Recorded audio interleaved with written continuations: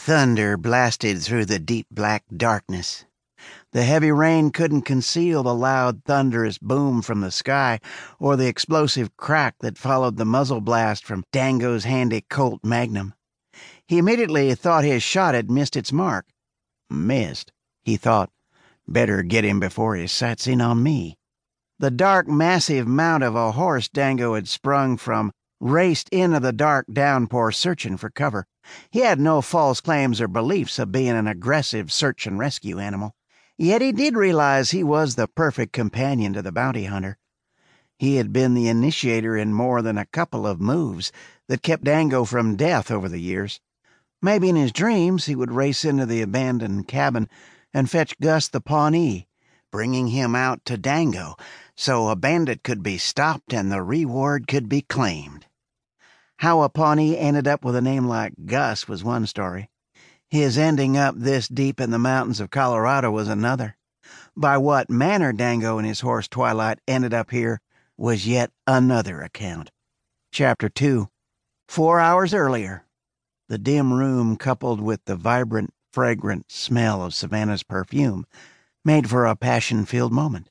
Her long waist-length, light golden, straight hair shimmered in the darkness.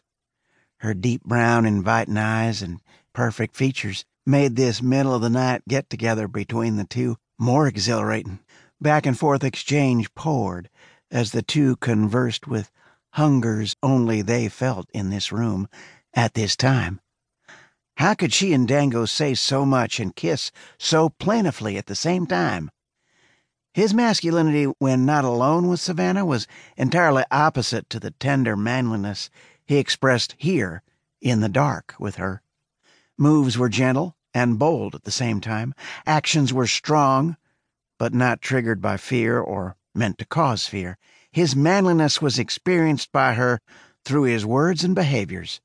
"You don't have to go," she panted, taking a breath. "You know I have to, Savannah. There's no other way." Chapter 3. Savannah had been born the youngest of 3 sisters. The other 2 siblings, born on the same day as Savannah, to the same mother, were Hannah and Anna. Some folk in town thought there were 2 of them. Others believed there were 3. Odd occasions had individuals thinking there was only 1 of them, and hilarious circumstances occurred. Truth be told, though, they were not twins. Triplets had been born a couple decades ago on a breezy, rainy day in August 1848. Savannah had faced many ups and downs in the few years since the day of her birth. How she came to work at the Briar Patch Saloon was a mystery few were privy to. The deep mountainous area seemed to help hide her past. She intuitively felt this was where she belonged, in these mountains, living in the 2 rooms over the saloon.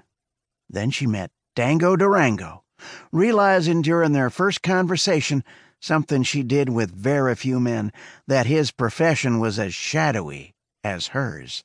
His broad frame, obscure cryptic eyes, dark hair, black pants and shirt with a black felt Stetson, and leather boots combined to introduce his persona.